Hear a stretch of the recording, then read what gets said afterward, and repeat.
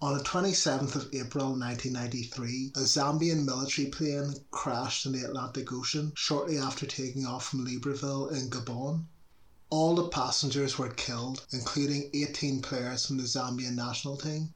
It was a horrific tragedy for Zambian football and for the Zambian nation. One of Africa's most promising teams never got to fulfill its potential. In this edition of World Cup Rambling, I'm going to look back at Zambia's campaign to reach USA 94. Welcome to Zambia, the lost team. Stand and sing of Zambia, proud and free, land of wit and joy in unity, victors in the struggle for our right. We won freedom's fight, oh, and strong and free. Kenneth Kaunda had been the president of Zambia from 1964 to 1991, leading the country into its new era of independence. Zambia had been under British rule as Northern Rhodesia. Kaunda had been a massive promoter of football in Zambia, and the national team was sometimes known as the KK11. Chipolo Polo, Copper Bullets, is another nickname that the team had. Zambia's best performance had come at the African Cup of Nations in 1974 when they reached the final and lost to Zaire in a replay. This is the Zaire team that would go to the World Cup later that year in West Germany. Another good performance for Zambia was in AFCON in 1982 when they finished third, losing in the semi-finals to Libya before beating Algeria to take third place. And this was a full-strength Algeria team with Maider and Baloumi, those guys. And this was the Algeria team that would beat West Germany in the Spain World Cup that summer before being infamously eliminated by the German-Austrian farce. The earliest sign that Zambia were developing a golden generation came at the 1988 Olympics in Seoul. The regulations for football were that teams from outside Europe and South America, so the two dominant continents, weren't allowed to field players who had played in the World Cup. The other continents had a free hand, so this meant that the Olympics was a great opportunity for a country like Zambia to showcase its best talent at international level. The Zambians were placed in a group with Iraq, Italy and Guatemala. Zambia kicked off their campaign with a 2-2 draw against Iraq. Next up was Italy, and this was a strong Italian team. They had Stefano Tocconi, the Juventus goalkeeper, Mauro Tosatti, the AC Milan right back, who was on the verge of winning back-to-back European Cups. There was also Luigi D'Agostini, the Juventus fullback, who would be part of the Italian 90 squad. And they also had Ciro Ferrara, the Napoli centre-back, and Andrea Carnevale, the Napoli centre-forward, so two of Maradona's club colleagues. In one of the most striking results in the history of the Olympic football tournament, Zambia won 4-0. The star of the show was Kalusha Bwalya, who scored a hat-trick. Kalusha was the star of Zambian football in that era, African Footballer of the Year for 1988, and he was playing for Cercle Bruges before he got a move to PSV Eindhoven, and this was at a time when African footballers in Europe were a rare breed, so that shows you how much he stood out. And he would go on to win back-to-back Dutch League titles under the management of Bobby Robson. Against the Italians, Kalusha scored with a low left foot shot that Tocconi got a hand to but couldn't keep out. His second goal was a free kick that caught Tocconi out at the near post. Kalusha's hat-trick goal came after he received a killer pass and then he just virtually strolled into the penalty area before scoring. He was a really versatile forward, like popping up in both flanks and also doing damage in the middle. Zambia followed this result up with another 4-0 win, this time against Guatemala. So the Zambians went through to the quarterfinals as group winners, and there they ran into West Germany. Even at Olympic level, the West Germans had no time for fairy tales, winning 4-0 with a hat-trick from Jurgen Klinsmann. Nevertheless, Zambia had made a significant mark. Kalusha finished joint second in the scoring charts for the 1988 Olympics, with only Romario of Brazil ahead of him. After this, Zambia lost out to Nigeria in the semi-finals of the 1990 AFCON. And as for the Italian 90 World Cup, the Zambians failed to make it through to the final round of qualification for the measly 2 African places.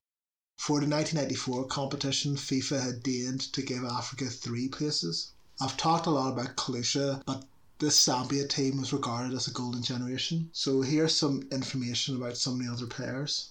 There was Derby Mkinka, a creative midfielder who played club football in the Soviet Union and later on in Poland. They also had Wisdom Chansa, a versatile player who could play in midfield and in attack, and he was one of the heroes of the '88 Olympics and a key man for Power Dynamos, who were one of the leading Zambian clubs. In 1991, Power Dynamos won the African Cup Winners' Cup, which demonstrated that Zambian football was becoming a force on the continent. By the time of the plane crash, Chansa was playing for another club called Dynamos, this time in South Africa, and Alex Forbes, who was Chansa's coach at Dynamos, said he was one hell of a player. I wish I'd signed him earlier. Zambia also had another Bwalya, Johnson Bwalya, and he was the scorer of the other goal against Italy. Johnson built a club career for himself around various clubs in Switzerland.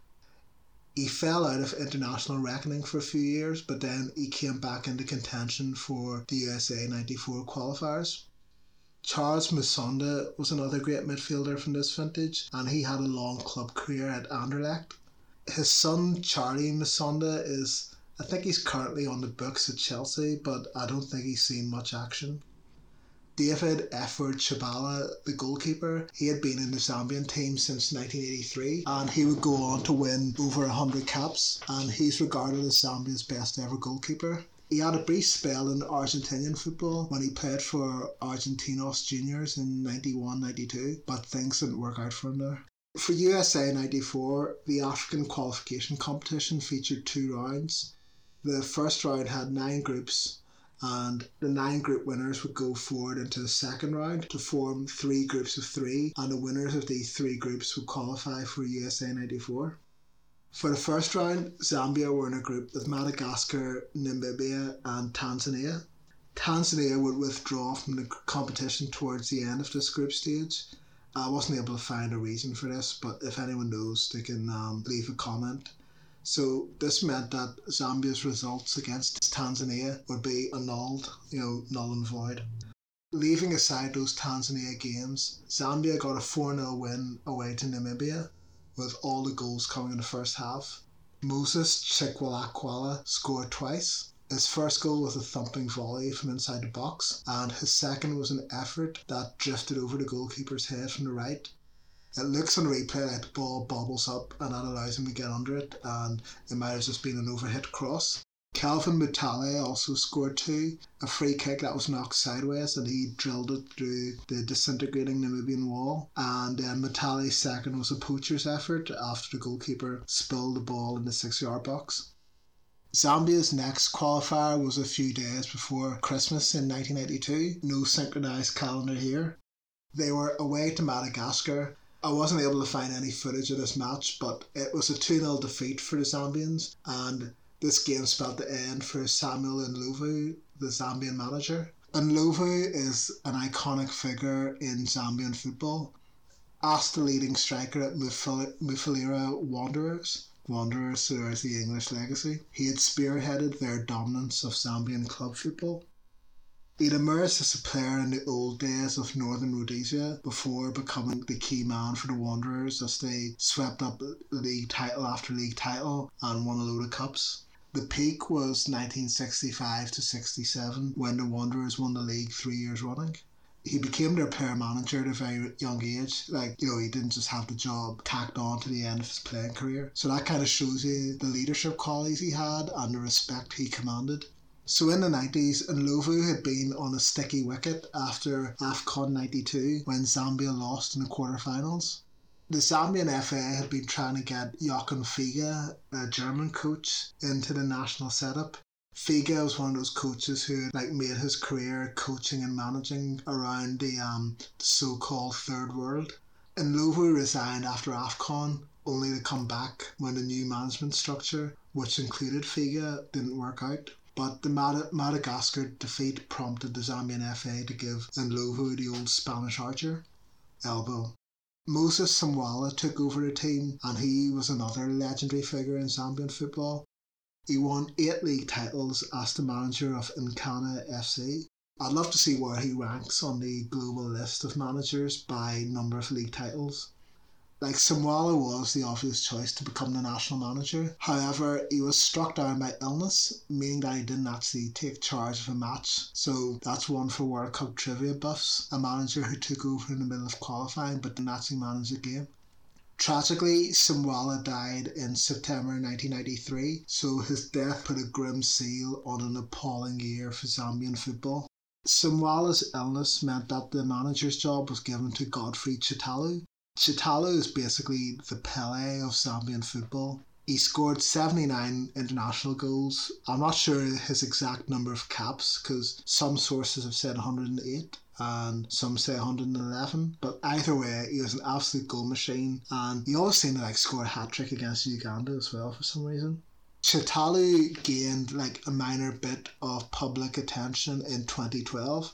You remember when Messi set the so-called calendar year record, as if that's actually a thing, with 91 goals, and Messi was credited with breaking Gerd Muller's record of 85 from 1972. However, the Zambian FA announced that Chitalu had scored 107 goals in 1972, and there is actually a photo from the 70s of Chitalu holding a ball with his name and 107 goals written on it, and there was this painstaking combing of match reports and newspaper articles which were eventually compiled into a book by Jerry Muchimba. FIFA agreed with me, saying that the whole calendar year thing is a load of bollocks. This is a statement from a FIFA spokesperson at the time. It's not an official record, it's a sort of data fans and media like to see. It's a record where someone in the media collected statistics from somewhere and noticed Messi was about to pass that record. So anyway, Chitalu got the Zambia job and there were 2 games left, home to Namibia and home to Madagascar. Chitalu made a good start with a 4-0 win over Namibia. This left Zambia and Madagascar in a straight sort of shootout for the one place in the final group. Zambia had to win the game and Madagascar needed only a draw. Madagascar hadn't conceded a goal yet and had already beaten Zambia in the group, so Zambia's task wasn't necessarily going to be easy.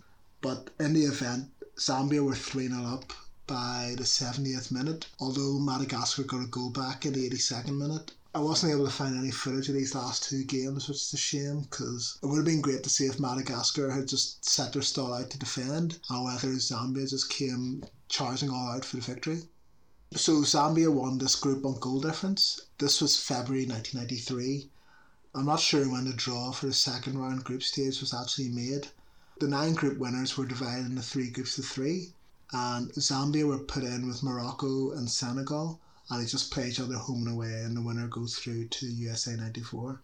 Morocco and Senegal opened proceedings on the 18th of April 93, and Morocco won 1-0. On the 25th of April, Zambia beat Mauritius, and this was in an AFCON qualifier. Kelvin Mutale scored a hat-trick, and Kalusha wasn't playing. He was still with PSV Eindhoven, and he was due to fly from the Netherlands to meet up with his teammates in Senegal for the World Cup qualifier. The fact that he was playing abroad and he was excused from that AFCON game with Mauritius, that actually saved his life. The Zambian FA used military planes because they couldn't afford to put the players on a commercial flight. So on the 27th of April 1993, the plane stopped off in Libreville, the capital of Gabon. They stopped to refuel before taking off again. There's been such a long-running inquiry and claim and counterclaim trying to get to the truth of what happened next. So what I'm going to do is have a brief look at that before going into the football consequences of the plane crash. An official report was published in 2003, 10 years after the crash, and that sort of delay angered many Zambians. The crash was attributed to a faulty left engine, and the report said that the pilot, who was tired after a previous flight, accidentally shut off the functioning right engine, causing the plane to plummet into the Atlantic Ocean just off the Gabonese coast. Kalusha actually recalled that some of his teammates had been worried for a while about the state of that airplane. Relations between Zambia and Gabon were damaged, with both governments seeking to pass the buck. and a load of questions arose, like why was the plane allowed to leave Zambia in the first place? Why was the plane allowed to take off again after it was checked in Gabon? Why was the tired pilot put in charge? At the time, there was also a theory that the Gabon Air Force shot the plane down in error. As of 2013, when there was a short documentary made about the crash, Joyce Chibala, the widow of the goalkeeper, wanted to know why the plane, an 18-year-old aircraft with a history of technical issues, had been used, and why were parts of the report kept secret. I haven't been able to find any, if there's been any sort of advancement in answering those questions. So if anyone has any articles or links to further developments, you can just contact me, leave a comment, whatever. This was an absolutely devastating tragedy for Zambia. 18 players had died. The legendary Chitalu, who was managing the team, he had also died. You always hear that phrase, a nation in mourning, and this is a really vivid way to describe this. It was such a cruel thing to happen. A country of that size, with limited resources, might only ever get one great set of players. Zambia had those players, and then it was all taken away in the most devastating manner possible. The sense of loss was mixed with a sense of anger and bitterness. Zambian officials took a while to announce the news, meaning that reports of the crash were already going around in Europe at a time when the families were still in the dark. And I actually remember coming home from school that afternoon and my mum actually telling me she'd seen it on the BBC. By contrast, Zambian TV and radio didn't report the tragedy until that evening. Kaunda, who had left the presidency a couple of years before, he said, "I knew all those boys by name. We had worked together for a long time. It was indescribable. I couldn't believe it at all." Kaunda's successor, President Frederick Chibula, said, "I am stunned and shattered by this national tragedy. Fate has robbed our country of its finest football heroes." Deepak Patel, the sports minister, said, "We have lost a whole generation of footballers just when we had a close chance of going to the World Cup." Kalusha, who was back in the Netherlands and he'd been spared by the hand of fate, he remembered the night it happened, and he said, "From 12 to 6, the phone never stopped ringing, and I didn't even have time to cry, but I think about the boys all the time." Dennis Luwewe, who was a legendary Zambian football commentator, he remembered his son coming into the bedroom and telling him the national team's planes crashed. An emotional Luwewe went on TV later that day to pay tribute to the team. The scenes were gut-wrenching. You had the coffins leaving Gabon and coming back to Zambia, men, women and children in tears, floral tributes, graves being dug near the national stadium, President Chibula addressing the crowds at the funeral. For a lot of Zambians, just seeing that row of coffins really brought it home, the scale of what had happened. I mentioned Luwewe's emotional tribute to the Zambia team, and in the midst of his soliloquy, he said that Zambia had to find a way to carry on. And here's the quote: "Their death would be meaningless if we give up. We don't give up in Zambia. We have to go. We have to go on." Kalusha thought it was a lost cause, but the president and the people said that the Zambian national team had to find some way of carrying on just to honour their dead. Kalusha, Johnson and Musonda hadn't been on the flight, so the new team was going to have to be built around them. Providentially, Musonda had actually been recovering from knee surgery in Belgium, which is what saved his life. And then Johnson, like Kalusha, had also made alternative arrangements to get from Europe to Senegal for the match. The Zambian league was scarred for new blood, and other players who had fallen under reckoning were recalled, so a new Zambian team was put together. You always hear that thing about the inverted commas football family, which it kind of sometimes rings hollow, but it really kind of came out strongly in this case. There was an outpouring of goodwill towards the Zambians. The Danish FA lent coaching support and facilities. A new manager was put in charge. They went for Ian Porterfield, the Scottish guy who had just been sacked by Chelsea, the first managerial sacking of the Premier League era, so that's Chelsea starting as they meant to go on.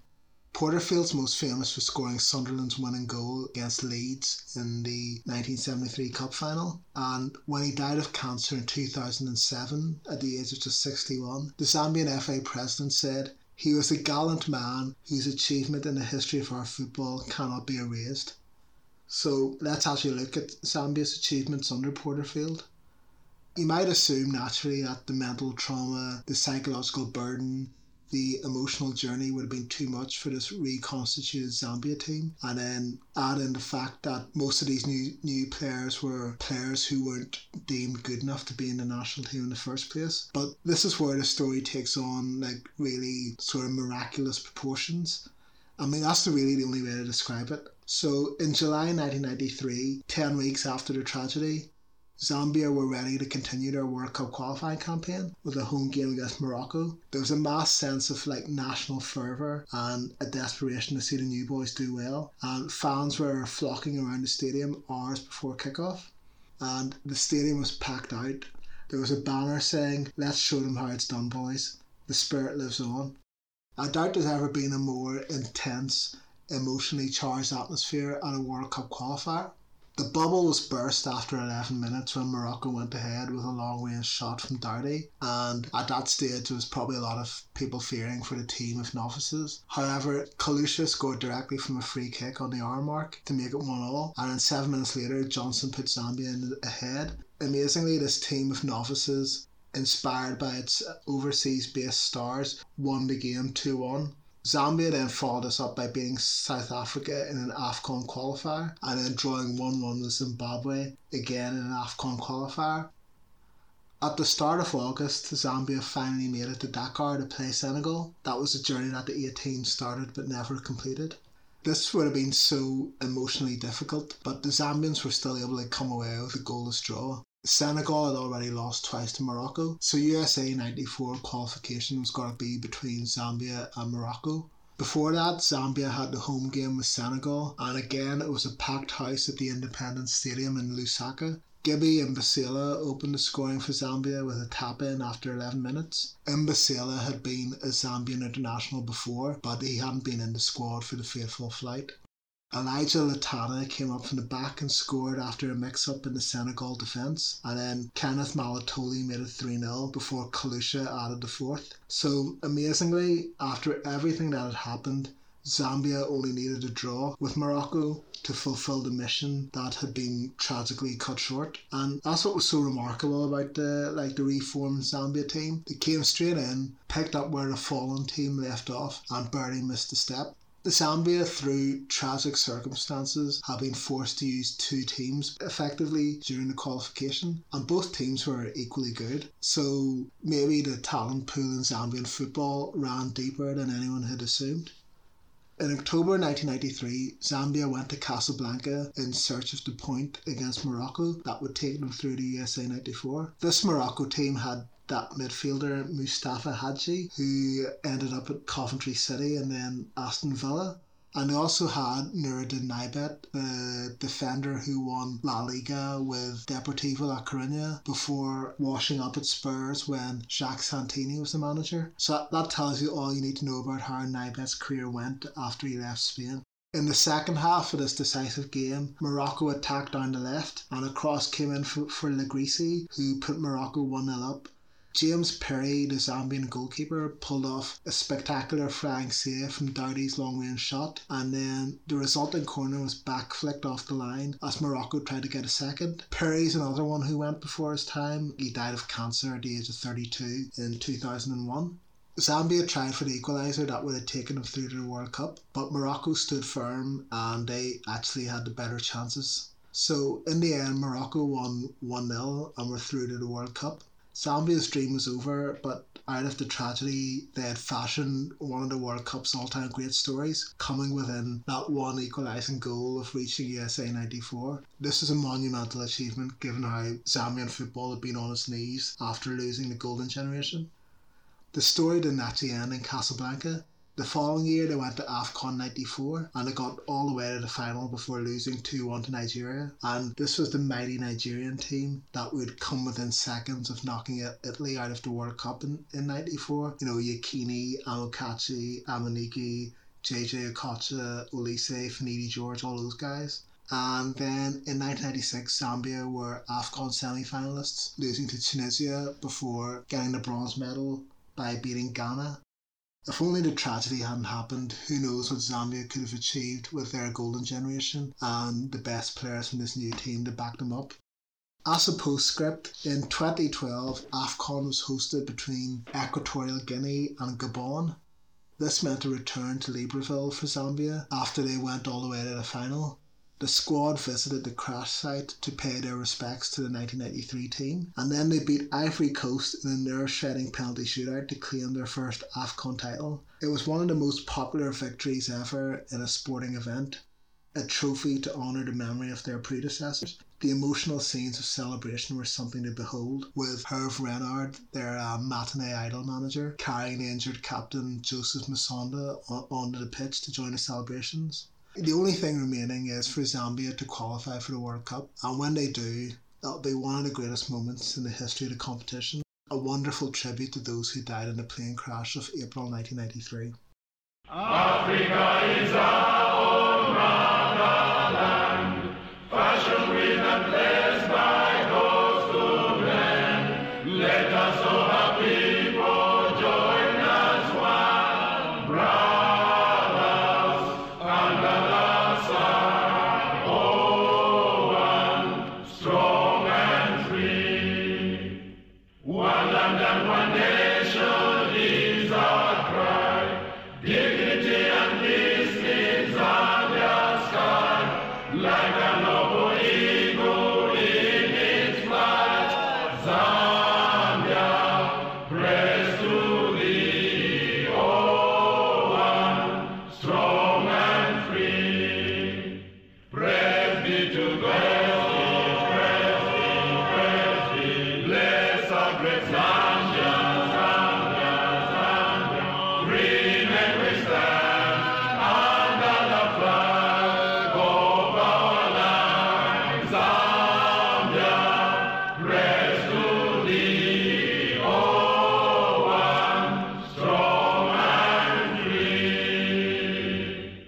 Follow me on Twitter at Matthew Ocott.